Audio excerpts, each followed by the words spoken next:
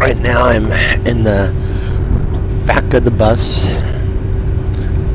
on the way to, we just passed through Turlock and Northern California. It's about 9 o'clock at night, about the same time I do my podcast before. And I'm not going to be too long on this one. I want to let some people get their sleep if they want to get their sleep, but it's kind of been weird. I grew up in Yorba Linda, and one of the things that that my family did a lot of was traveling the state. So we went from place to place, and a lot of places. I mean, we traveled the Southwest region extensively. So we ended up going to Las Vegas, Sequoia National Park, all these different places and everything, all throughout the Southwest United States and everything. And we ended up going up to North California on quite a few occasions for various different reasons. So a lot of it would have to do with camping. We would go up to, my dad was a big camper, so we would go up to Sequoia National Park and go up there. Sometimes just on the fringes of California or of Los Angeles, we'd go to Lake Cachuma or Big Bear, or all these other places that were right around the Los Angeles area. But one of the things I'm finding odd is distances that I remember when I was younger, are so much, I don't know. It's just like the distances felt so much more or less distant. I don't know, it's hard to explain. But one thing I'm definitely realizing too is my geography when I was young. I definitely I had something going on with my spatial awareness and everything back then. Because I remember Turlock and Stockton and all that stuff. I remember Stockton being in Los Angeles, and I remember not Compton, but Stockton. And I remember, what was it?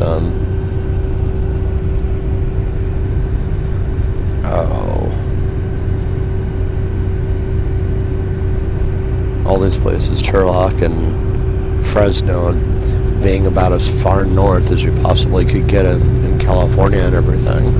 So as I'm passing through these places on the way to Sacramento, it's just like I'm realizing how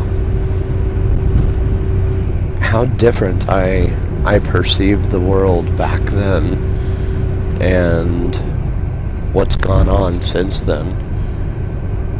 About when it comes down to the way I see the world. Now, I myself, I've discussed the fact that I believe that I was blind when I was growing up, and to some degree that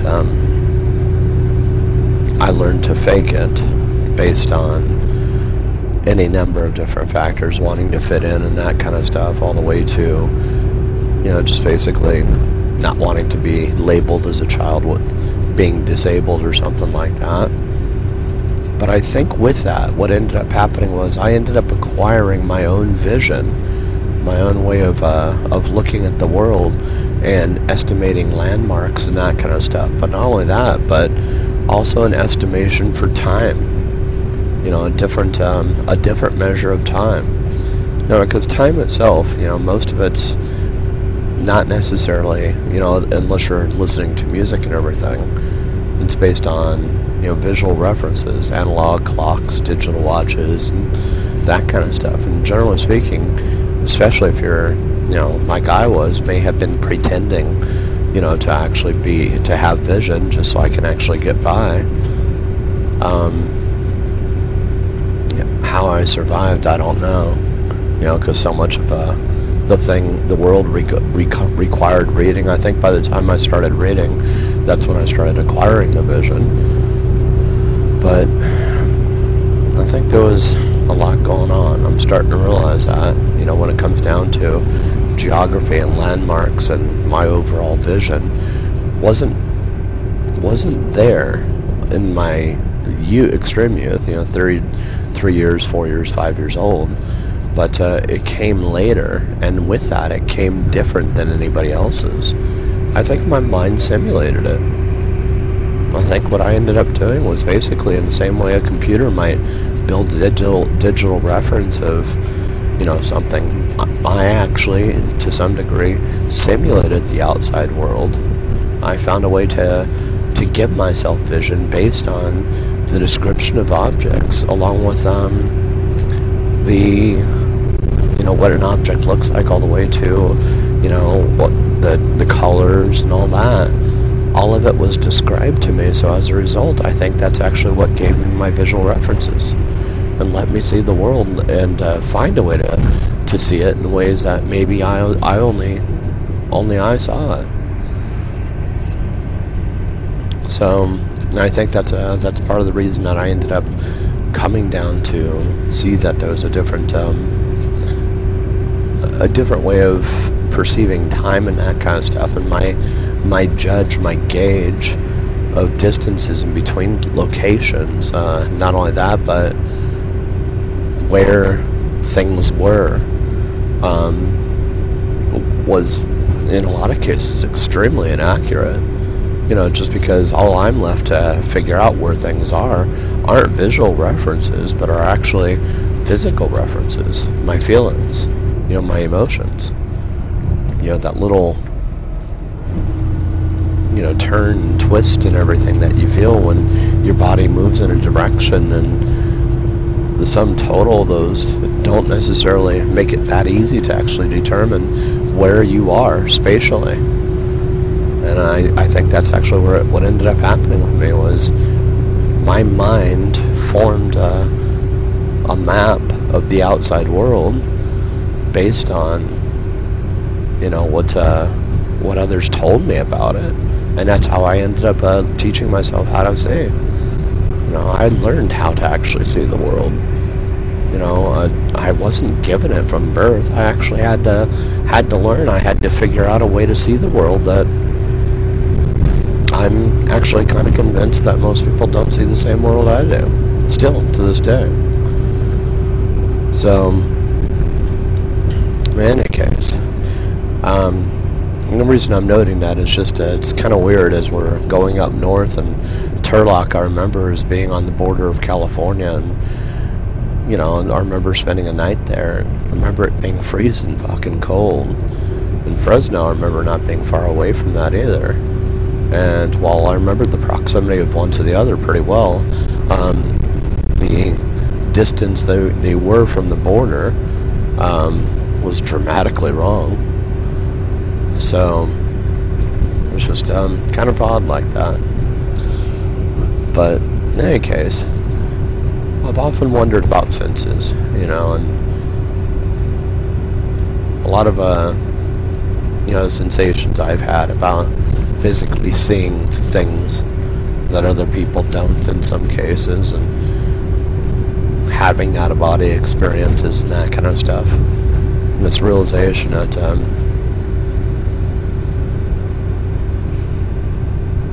don't know, maybe the whole time the outside world's just been nothing at all what I'd been told it was. And maybe somebody recognized the fact that I was doing what I was doing, and they let me believe what I wanted to believe, and they gave a more vivid description of what it was than what it really was at the time. I'm suspecting that may have been the case as well. I don't know. It's all kind of odd like that. But in any case, it's about 9:30, 10 o'clock, somewhere in there, and I'm just relaxed back here in the back of the bus, trying to find a comfortable position, but unable to on a broken seat. And just not having an easy time. Just how many bus rides I had through Central America. It's so much. Oh, well, I'd be happy if I don't have to do this again. I was thinking to myself, why did they build bus seats so uncomfortably? The same thing holds true for airplane seats too. Airplane seats, of course, you can upgrade. You can get yourself the business class, but can't quite do the same thing with the bus seat. It's just kind of odd. But in any case, I might pop in and out. I just want to mention some thoughts about locational awareness. And one of the other things I thought about too as I was leaving was the overall feeling.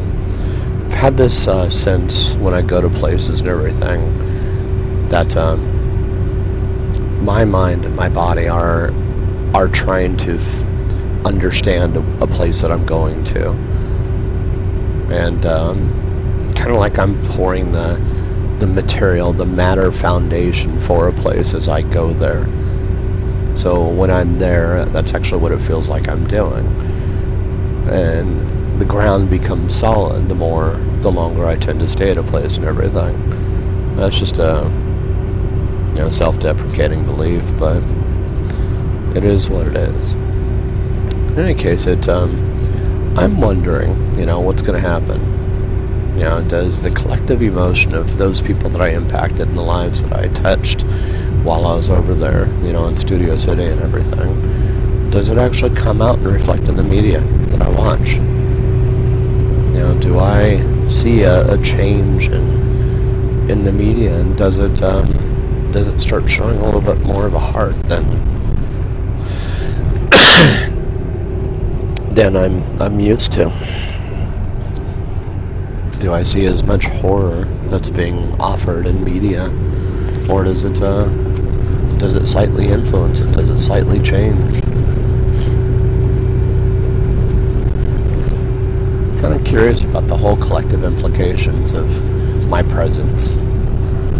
How collectively do I influence a location I'm at, and how long does that stay? Does it remain indefinitely, or does it clear up after a bit of time? I mean, the obvious suspicion is it clears up after time, but is that always the case? Anyways, me and Bennett, I ended up going into a Starbucks this morning at 8:30 like I usually do, and surprised a couple people because I thought I had left already. And I said, nope, waiting for Bennett. So he and we ended up taking off at about 10 o'clock, and we ended up going over to Denny's, and I bought him lunch, or breakfast lunch, and I got a kick out of his comment. He goes, why is it whenever you buy, I always lose my appetite? I think he has a psychological hang-up that I almost do helping him or buying him food. He doesn't mind doing things for me, but when it comes back to reciprocation, just showing my appreciation, I think he definitely has a hang-up about it. But I thought it was cute. So anyways, I ended up giving a lot of people a hug on the way out today, and did the same thing with him, and just can't be more appreciative to that guy. Hands down, one of the most impacting and important people I've met over the last 4.5 years. Stanley's the same way too. He's somebody else that's impacted me pretty strongly. Wish he had spent more time here and everything, but the short time that he was here, he certainly made a huge difference in my life. There's been quite a few like that. I'd never realized, being on the receiving end of charity, I'd always been on the giving end of it, but I'd never never really put myself out there to actually understand what it feels like to receive. And it's an extremely humbling experience. But it also makes me feel good. Just as good, if not better, than giving sometimes. I found that odd. I know that, especially given my condition, things that were going on, that those that were helping me out genuinely knew who they were giving to and what I stood for and what I stand for. And they know that I take care of myself, and I try to do the right thing, and I try to be a good guy, and I try try to help people out when I can and try to be there and all this other stuff and everything. And sure, I'm not perfect, but it's just when other people give, and to actually know, to not just see but to feel. I can actually feel their emotions about their sense of righteousness about what they're doing. They feel good about it, I can tell. And it's kind of weird. It's made me more in tune with people's emotions and what drives them, and what they're thinking, and how the thinking correlates to their emotions and everything. It's something I didn't expect, to say. You see certain people that do it sheerly based off the whole marketing aspect of things. I'm not going to name names, but there's one guy in particular that, while he has done good acts, in general, his motivations just aren't real. He's disingenuous with it. Now, it's an act, though. And the way I look at any act is, if you act long enough doing something, ultimately that act becomes real. So I give him kudos for that, and I'm certainly still appreciative of his assistance that he's provided, and I'm not going to question it. But the authenticity behind it certainly isn't where it should be. And I don't know if he's capable of that right now. But given enough time, and I think the guy will turn around, and he's certainly heading in the right direction and everything. He's got a little maturing emotionally to go through, anyways. I can see that, but he still tries. That's the good thing about him. But in any case, I ended up going to the facility a little bit earlier than I was supposed to, about 11:15, and they were at lunch and kept me, I ended up walking over to the mini mart and got some snacks and came back and finally ended up coming in, and bus showed up right on time at 1 o'clock, so I've been on here ever since. And it's made probably so far about 9 different stops along the way, and we haven't even reached a major transition, which is Sacramento, where I do the take my luggage from one bus to the other, just for the rest of the journey up to Portland and everything. But it'll be interesting, seeing the family, and looking forward to hanging out. Hopefully, I'm not too beat up and tired and everything by the time I arrive, but I suspect I will be. Anyways, I might drop in a couple more times, but there's one thing that I also had thought of too along the way. Off to the left-hand side of Bakersfield, when you just get into the open area, I was noticing how the mountains appeared directly like they're digital, like they're straight out of a computer program and everything, while the right ones, they didn't. Now, one thing I'd noted before was that the world itself is, at least from my observational perspective and everything, in part analog and in part digital. And I'm not just talking about TV screens and movie screens and that kind of stuff, and the sounds and everything we hear. I'm also talking about the physical structures that surround us and everything. It's Building 7's a good, for instance, of the World Trade Center. These structures aren't necessarily as solid and as strong as the real structures are. And in some cases, the resolution may not necessarily be as good. But because they're nearly as good as the real thing, and because of the fact that it's almost, it may not necessarily be a place that you're even going to go to or anything like that to test it out or anything. It's kind of interesting that I think most people just overlook it. So I'm actually wondering how much of reality, at least as I see it and everything, how much of it is digital at any given time, and how much of it is analog. If I was to actually take an ATV and do the 30, 40 mile trip across there and reach those mountains, would I actually cave through the mountain? Yeah, if you were to take a sledgehammer to the side of Building 7 before the planes hit Trade Center 1, Trade Center 2, would the entire building have collapsed? I'm wondering how many different things of reality are like that, where you see things that the resolution isn't quite there.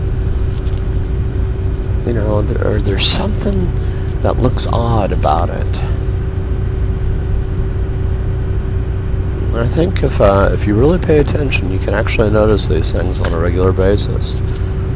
I mean, I certainly am. One of the weird things I noticed is Universal City.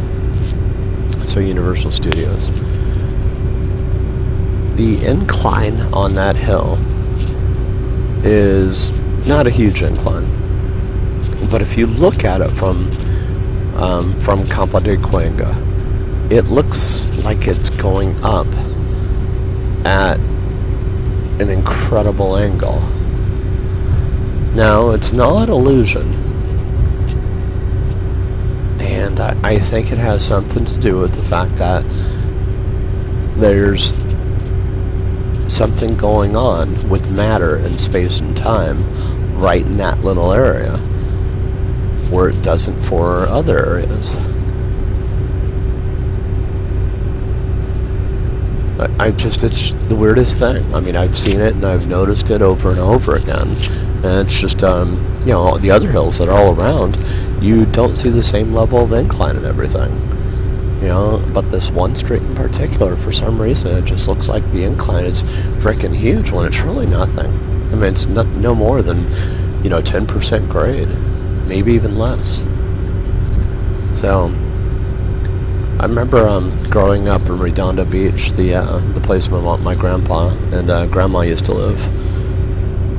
Main road going in looked the same way, had the same distinctive, odd, massive grade to it, and you go to it now, and that grade isn't there.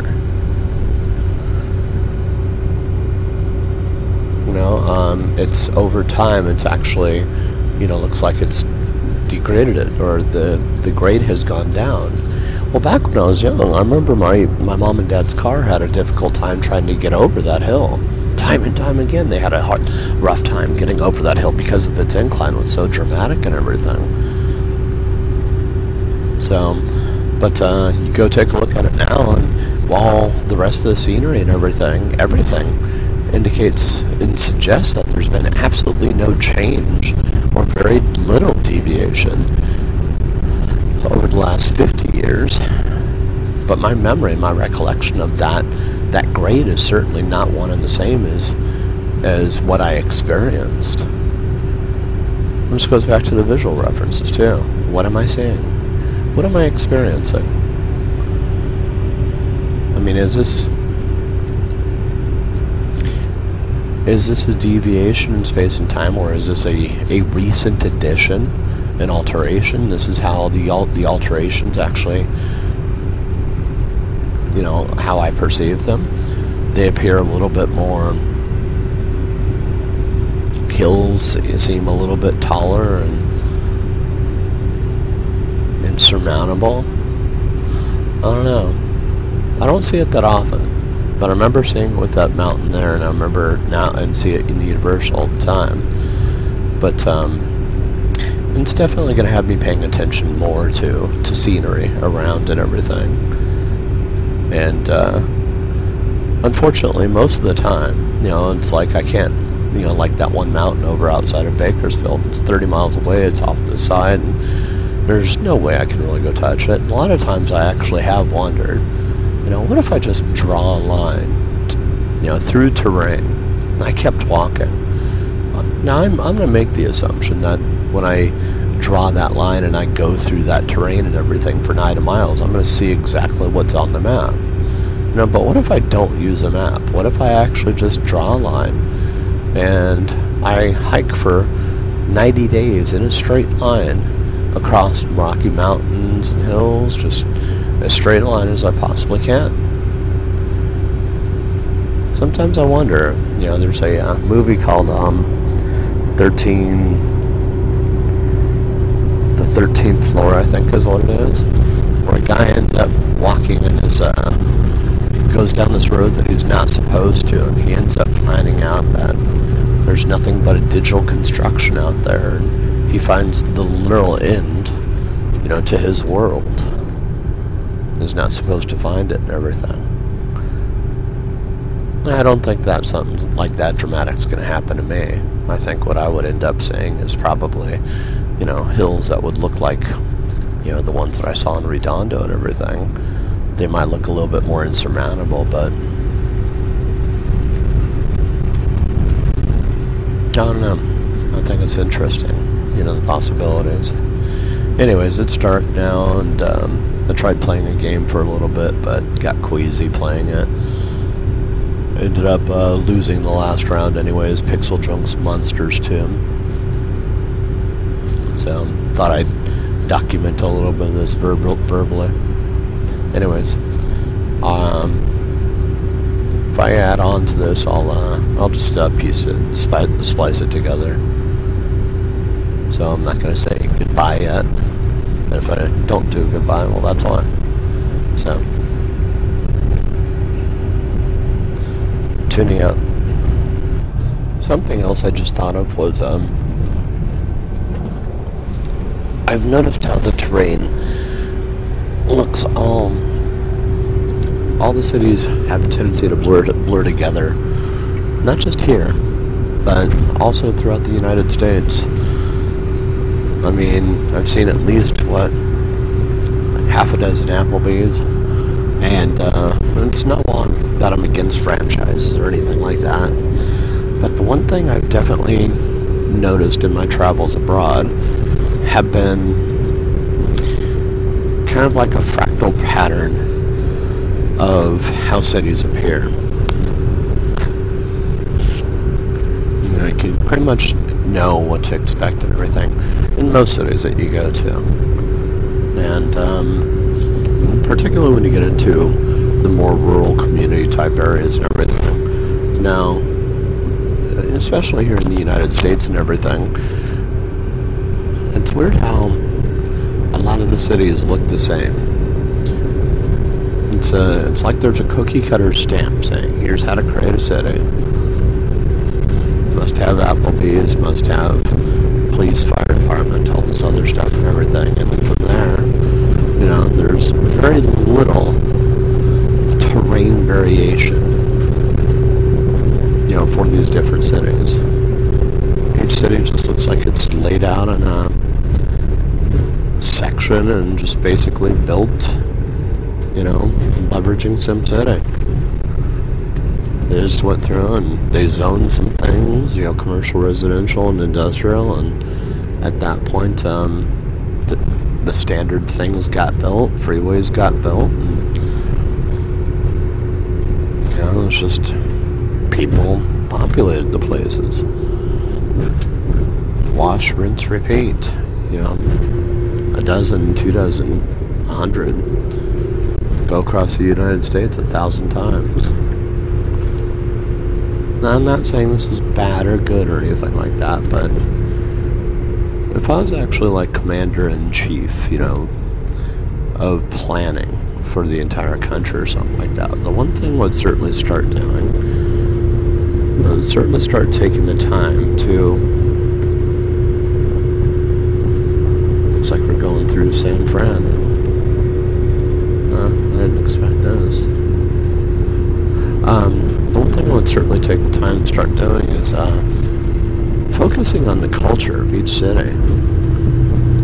Los Angeles has a pretty good culture. Universal Studios, the theme parks, and all that kind of stuff and everything, just Las Vegas does as well, so enhancing, and Phoenix is doing a decent job with some of it and everything.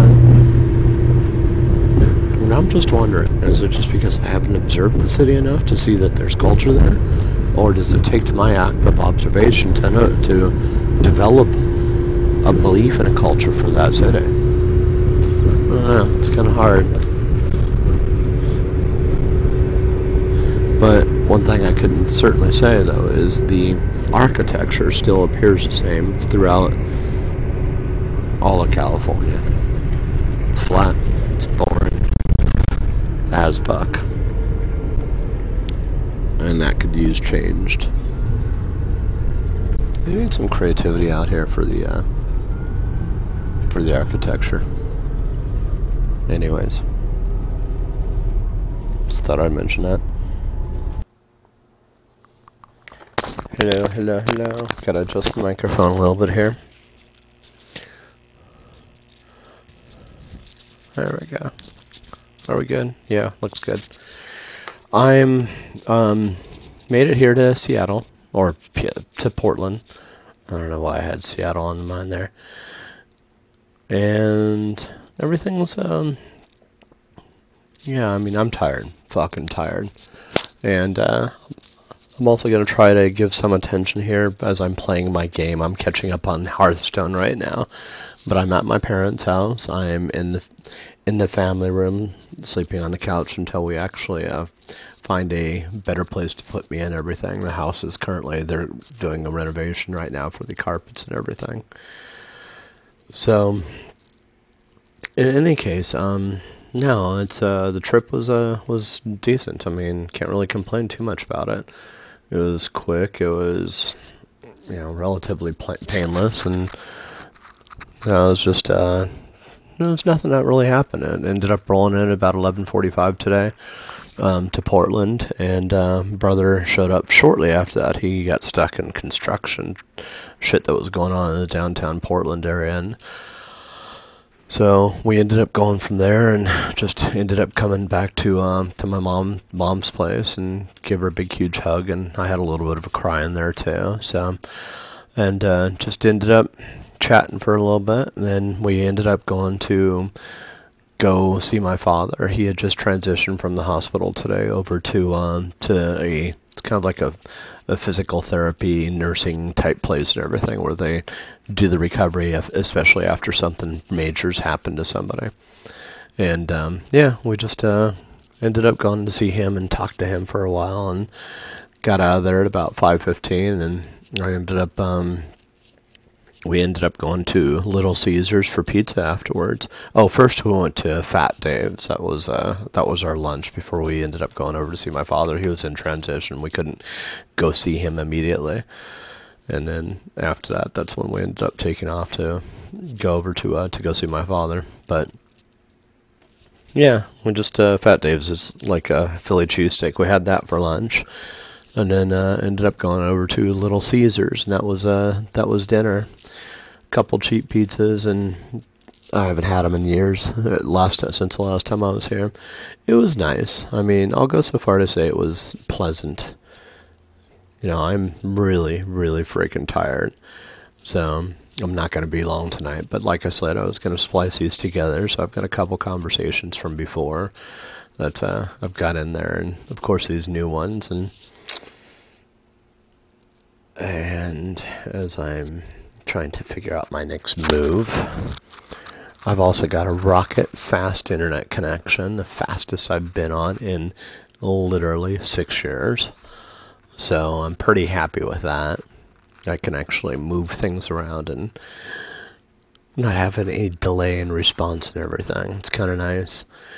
But no, it's pretty eventless day. I mean, got to catch up and see the family and just hang out and everything for a bit, and just chill out and everything. So I'll be more vocal and everything later as I go on, and get situated here and feel more like I've woken up and recovered and everything from the long trip and lack of sleep and all that stuff and everything. But I just wanted to do a quick check-in at the end of this placing 2 things, 3 things together and everything, and say, hey, I made it in. It's all good. And yeah, I'm here, and we'll be situated and go over to the food stamp office tomorrow and go sign up for the benefits so I can get those in and actually have a source of income and everything here. A little bit. I mean, it ain't much, but it is what it is, you know. And other than that, also hopefully not get my ass kicked playing games too much. So, what else? I can't really think of anything else. Kind of boring. That's what happens with a dead mind when you get too little sleep. Can't think of much to talk about. It's all good though. I'm back. So, anyways, I'm in Portland now. Thank you for listening as usual. And have a good night. Bye. But oh wait, there's more. Sorry, I was like really predisposed with playing the game and multitasking at the same time. My mom's in there sleeping and early, so she's had a long day as well. But one thing I was thinking about while on this trip was artificial intelligence, machine intelligence, most specifically. Now,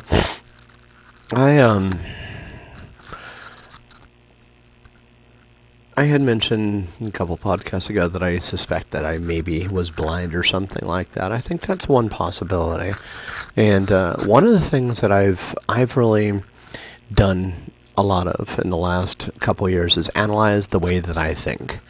You know, taking a look at how I process information, how a machine, you know, how to actually interpret that for a machine. You know, I wouldn't say a machine, but just basically how I would interpret that for code. You know, to encode things like in C# or Visual Basic or something like that. And one of the things I've realized that I've done, there's a couple things I've actually realized, but one primary thing I've realized is I, in a lot of cases, arrive to come to a conclusion about an observation. I come to a fact, and in a lot of cases, I don't have the origin of what actually created that fact to begin with, what created that information to begin with. So let's say you have a specific instance, you know, of statistics. I had a bitch of a time passing statistics, and I had an easier time with probability. You know, probability made more sense than statistics did. In statistics, I repeatedly had a problem that I've mentioned before in past podcasts where I had a difficult time discerning or trying to understand why is it this thing called a standard deviation and the concept of what something is being called statistically significant, where that comes from. Now, taking a look at this in isolation, if you're taking the stats class, they don't give you the background on it. Or at least they didn't for me. You know, they just basically presented me with the information, basically said, here it is. And I, at this point, just had a bitch of a time trying to understand it. Why? What in the fuck makes something statistically significant? Just because the book says it? You know, I kept getting to the point that I was just like, this doesn't make logical sense, rational sense and everything. So at that point, I actually started trying to understand, you know, what makes something statistically significant.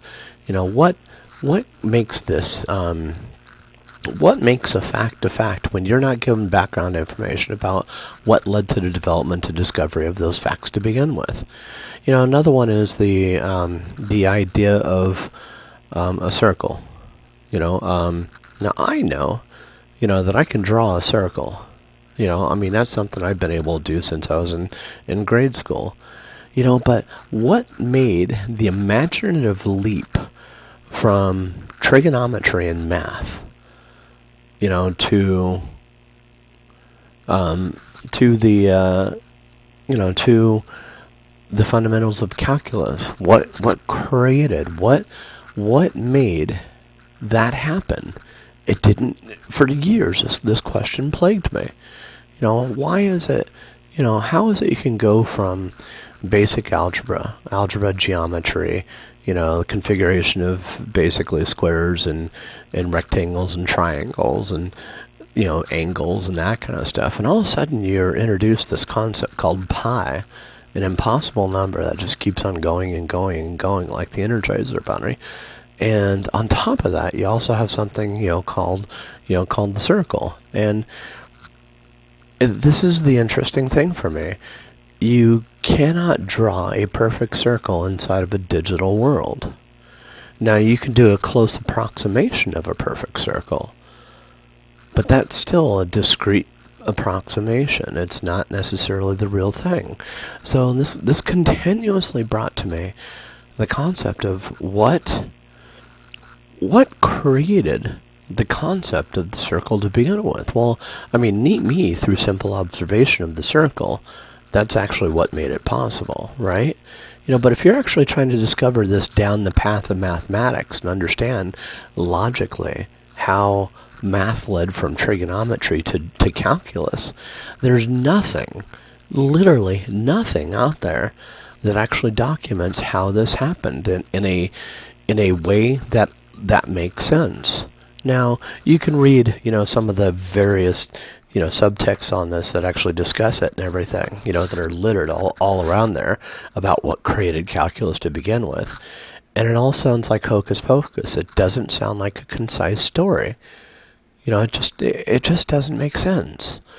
So that's actually one thing I started realizing, was as I'm taking this bus ride and everything, there are certain facts that I come to discover that in a lot of cases I actually will leverage a form of machine learning in order to understand how a certain conclusion was arrived to.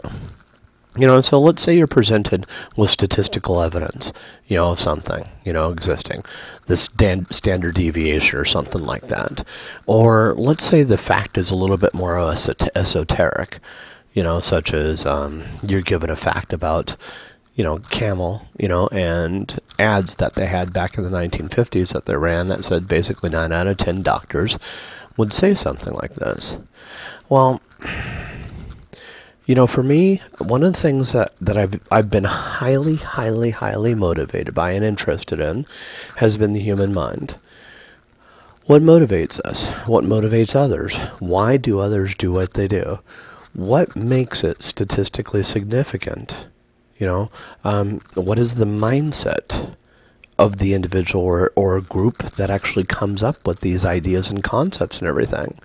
And the cool thing is for facts that basically stand in isolation, that are commonly accepted and that kind of stuff, it really becomes kind of interesting when you start taking machine learning type concepts and apply that to your own exploration and research, and you start figuring out that through these methods you can discover in an iterative basis and everything, and to some degree maybe even create the literal origin of things, of facts that the origin may not have just not existed prior to them.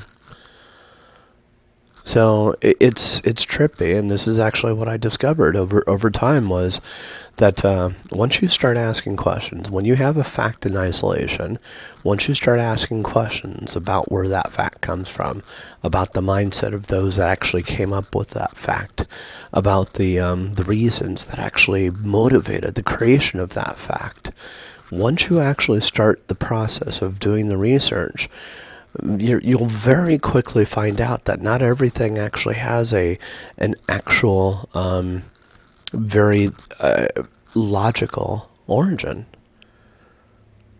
You'll quickly realize, as I did, that the origin itself is enigmatic at best. At worst, it almost seems conspiratorial. Until you start getting past that, you start understanding, wait a second, this is a hint. It's an indicator. It's a suggester. It's a portrayal of how time works, of how information works, and about how information itself and the origin of certain things may have become impertinent, or may have gotten lost to time itself, or may never have even occurred. But what's important is the fact, even though that fact in itself stands in isolation, may not necessarily have an obvious heritage. The simple fact is that fact does stand. It doesn't always. Sometimes I find facts that I'm told that don't work for me. In a lot of cases, I'll just simply respond with, prove it. And there's a fact. On the way here, I ended up saying a fact about, somebody else's perceived fact. Jesus died for your sins. Okay? It's not an uncommon fact that you see all the fact portrayed by people that are Christian-based and everything. That basically ends up saying that, hey, it's perfectly okay for you to do anything and everything that you want to. Because one man did 2,000 years ago. It's an interesting fact. So what does that fact mean? And when I say fact, I say that in the loosest sense of the term. It's a potential belief pattern, a belief process and everything. But what does it mean? Well, to me, accepting that fact can actually give me some really cool possibilities. I could do anything I want to because somebody else ended up taking, risking and taking the ultimate sacrifice in order to be able to provide for me, to be able to do those things, right? That's one possibility. Well, and I'm not saying that, using this to justify things, but I'm saying sometimes those facts actually present interesting opportunities, from a psychological, mental perspective and everything. And, for me, it's just the type of thing that I just basically look at these things, and I've learned not to judge information, that I get, because of it. Potentially, this present new opportunities, for me to enjoy life, to potentially boldly go where nobody has before, and become something I never even imagined possible, 15, 20 plus years ago. Because I thought the facts that were presented to me were the limitation of what reality was. I thought the fictions that were put out there was where those lines had been drawn. And I thought that everything in between was simply, a transition from what's possible to what's not. I was wrong, thankfully. And anyways, machine learning. The one interesting thing about machine learning, if you're not familiar with about the processes, is it tends to follow a straight path in order to be able to ascertain, to determine a solution. And when it arrives to a solution at that point, that it tends to stop processing at that point. So it can fail a shitload of times before it actually achieves a solution. Well, I'm actually at the point where I'm actually starting to see all those failures concurrently, all the different possibilities. And it's interesting because as I'm driving, down the road, I see a car, swerve in front of the bus, and I always used to have this, well, what if that car had hit us? Well, now I actually see it. I actually see it hit the bus. In my mind, of course, it's not happening in reality. I realize that these are all potential threads of existence. I'm seeing the alternate timelines that develop as a result of that car hitting. I can predict out, pretty reliably, the fact of whether or not I might live or die, and how much that's going to really affect my life once I actually recover from it and everything. Probably not a whole lot. I can see, the potential screams on the people's faces and that kind of stuff of being broadsided by something and the frantic, picking up and collection and that kind of stuff. That's the interesting thing for me is just now it becomes possible, through just basically taking the concepts that are developed by machine learning and actually applying it to my own learning processes on an active basis. So I can basically take a situation, more or less say, hey, here are all the different possibilities. And this is the interesting thing for me that I've learned. All possibilities are possible. I mean, there's a likelihood, there's a probability. that something is going to happen. And this comes right back to statistics. But what separates out that which is probable from that which is statistically possible? And not only that, but what's within the range of deviation, what's most likely to occur? Well, it comes down to where does that stand, or where do statistics get their information from? What makes something statistically possible, statistically relevant? And the answer that I learned in the end of all that is me. In the end, the information that I actually choose, my focus, the goals I have and everything, I know that actually shapes the outcome. In a literal sense, it actually sends a butterfly effect out through energy. When it affects that driver doesn't hit the vehicle, just because of the fact that I've already calculated out the probability, and predicted the fact that this just isn't going to be a happy event for me and I don't want to happen. So that quickly, my mind basically sends a signal out that basically pushes them away. Says that's not possible, it's not going to happen here. When I program a video game, like I'm going to be doing with this, or like I'm doing with this Stiletto Susie, I've got, a personal goal of basically rewriting the way women think. In a literal sense, altering the fundamental way that their minds function. So, from there, with this intention set in motion, it's going to alter the way that I program. It's going to alter the if statements that I make, the logical statements that I make. It's going to alter the way that I develop the game. And even if it only affects 2 people, 3 people, in the end, who play it, the butterfly effects for this are enormous, and that can create a fucking storm. It can literally alter the foundation of reality itself. This isn't theory. This is just simply how the universe works. We all have within us a capability to be able to, to make massive changes. To, in a literal sense, have more power than any president ever has, than any dictator ever has. But that power comes at a price. You've seen the price I've paid to actually get to this point. And I'm just now learning how to do it. It's hard. It's not easy. And it leads to a lot of self-doubt, questions and that kind of stuff.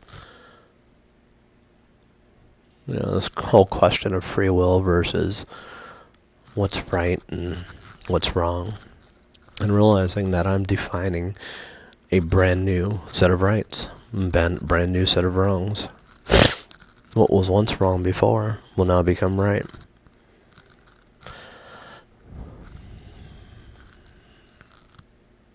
So as we were driving, I'm looking out the window, and I'm just thinking about mixed models of thinking. Before, when I processed something, when I looked at the world, I just looked at something at face value. I mean, I can't remember the last time I actually looked at the world with what I consider wide open eyes. Childlike naivety and not really having any information to process things by or anything like that. To reflect on, to gauge and, experience, to basically taint and alter the end result of what's happening and everything. But I also realize that it's not that hard, to take the observations that one makes over the way people might make decisions versus computers and the way they make decisions, and to actually overlay those models within our own mind to make decisions, and not only that, but also to alter and, in a literal sense, shape everything we do. The choices that we make as individuals. I know that the choices I'm making are a direct result of what I set up for my personal goals. One is rewriting the way that women think, and number 2 is achieve Q powers, and primarily teleportation. The ability to be able to alter time, go visit other points in space and time and everything.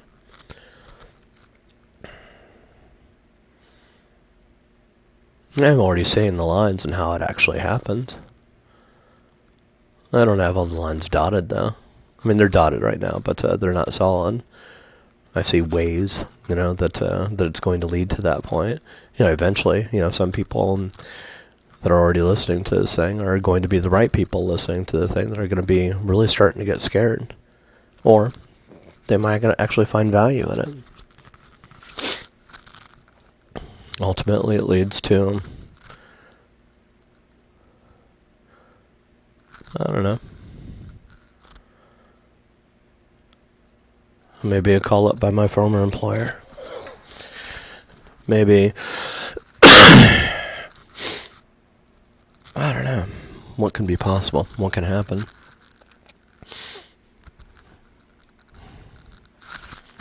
I mean, there are lots possible. I can think of literally thousands of different possibilities if I just sat here and started talking.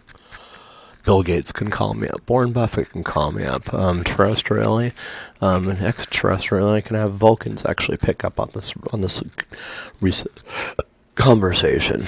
If you want to stay within the realms of nonfiction, you could have other countries which could be highly interested in capability to be able to understand the human mind and how to actually influence people remotely, through sheer thought and through the simple repetitive act of doing what you do on a regular basis and everything. To me, I know this has value. It's just a matter of, by the time it actually starts proving itself, the world will have fundamentally started to change so dramatically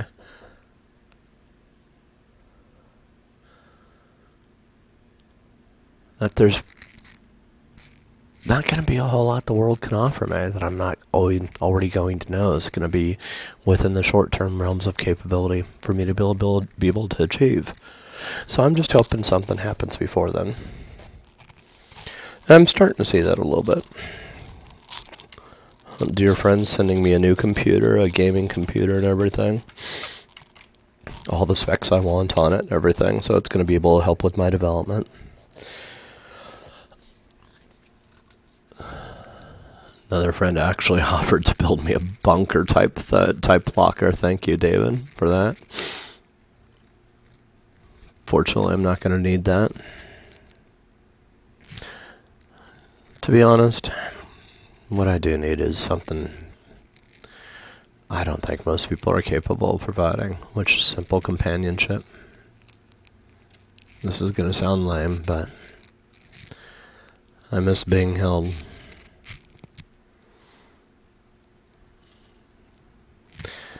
In particular, Jackie and Rachel being wanted by somebody I absolutely, positively find amazing. I don't see that coming anytime soon.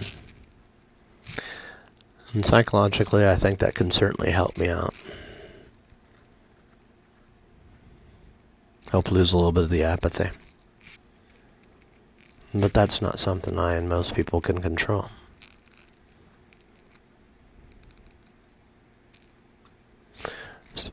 So by the time I actually start rewriting the mind,